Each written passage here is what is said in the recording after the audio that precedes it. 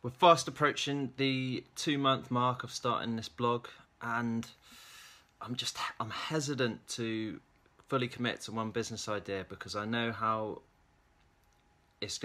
whatever I do is going to take up so much of my life and so much of my time.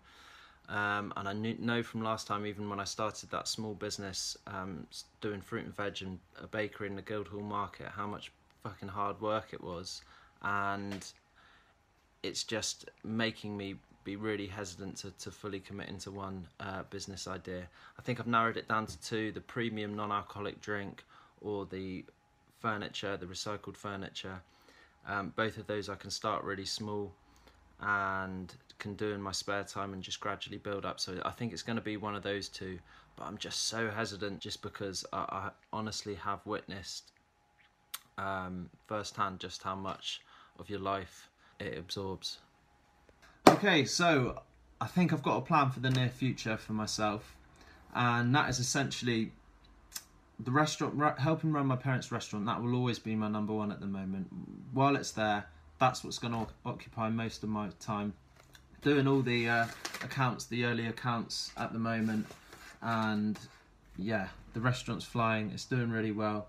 That in itself, because that takes up so much of my time, that sort of rules out the first two business ideas that I pitched in week 2. That was the pizza and ice cream franchise or the salad box delivery, because I feel that those two businesses would require 110% of my time. If I was going to start one of them, I'd have to be on site, or I'd have to be in the kitchen unit prepping the salad and just be in there all day, every fucking day, and that is how those businesses would have to start. So I'm ruling those businesses out. They're gone, they're done, I've forgotten about them for the time being now. That they're out. That leaves me with the other two businesses, the premium non-alcoholic drink and the furniture made out of recycled materials. They are the businesses that I can start really, really small, and I can start part-time. I think even if the restaurant didn't exist, I would still want to start whatever business I do. I'd want to start it part-time. I wouldn't want that pressure of having to immediately rely on it for my income, and I can really therefore forget about the stress and just experiment with it and take my time with it. I was watching a programme last night. It was Give It a Year, and there was this couple who had both quit their day jobs. It was girlfriend, boyfriend. They'd quit their day jobs and they were just full-time on this business, and they were struggling to even find things to do day to day. I said to my missus while watching it, there's nothing stopping them doing everything they're doing right now, but just doing it all in their part-time. Why hasn't one of them still got that stable 9-to-5 job, bringing them an income, helping support the business? So yeah, even if the restaurant didn't exist, I was still wanting to start my business part-time, no matter what it is. What's been weighing on my mind, and a problem with that, is what do I then revert to as a means of just earning me a decent income every month? Or what happens if 5 or 6 years from now something unforeseen happens to the business that means that whatever business I've started, I have to massively downsize it and can only work on it part-time, or heaven forbid I have to declare bankruptcy, or I have to start again, or whatever happens, I have to just revert back to being employed by someone else. I've got to think of these worst case scenarios because most businesses do fail, and I'm fully up for a bit of failure. I know that that's on the cards. I don't have any skills that would land me in a decent 9-to-5 job. I'm ex-military. The skills that I had in the Royal Marines, I can't apply to any jobs in Civvy Street. Before that, I was in education.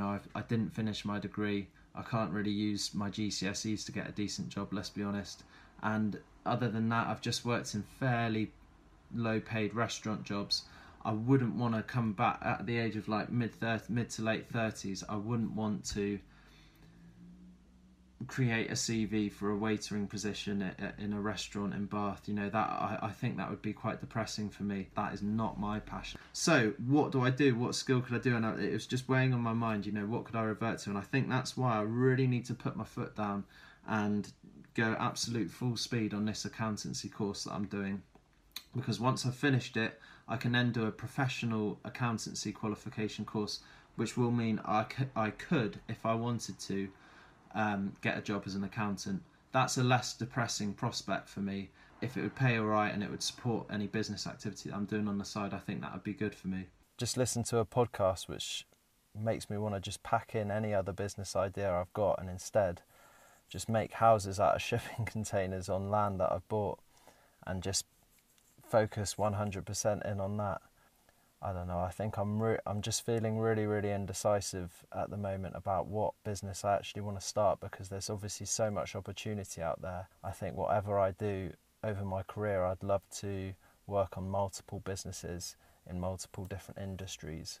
And so I'm starting to think that whatever I create, I'd like it to be a sort of brand and a sort of with a clear sort of culture and ethos that I can transfer into various industries throughout my career.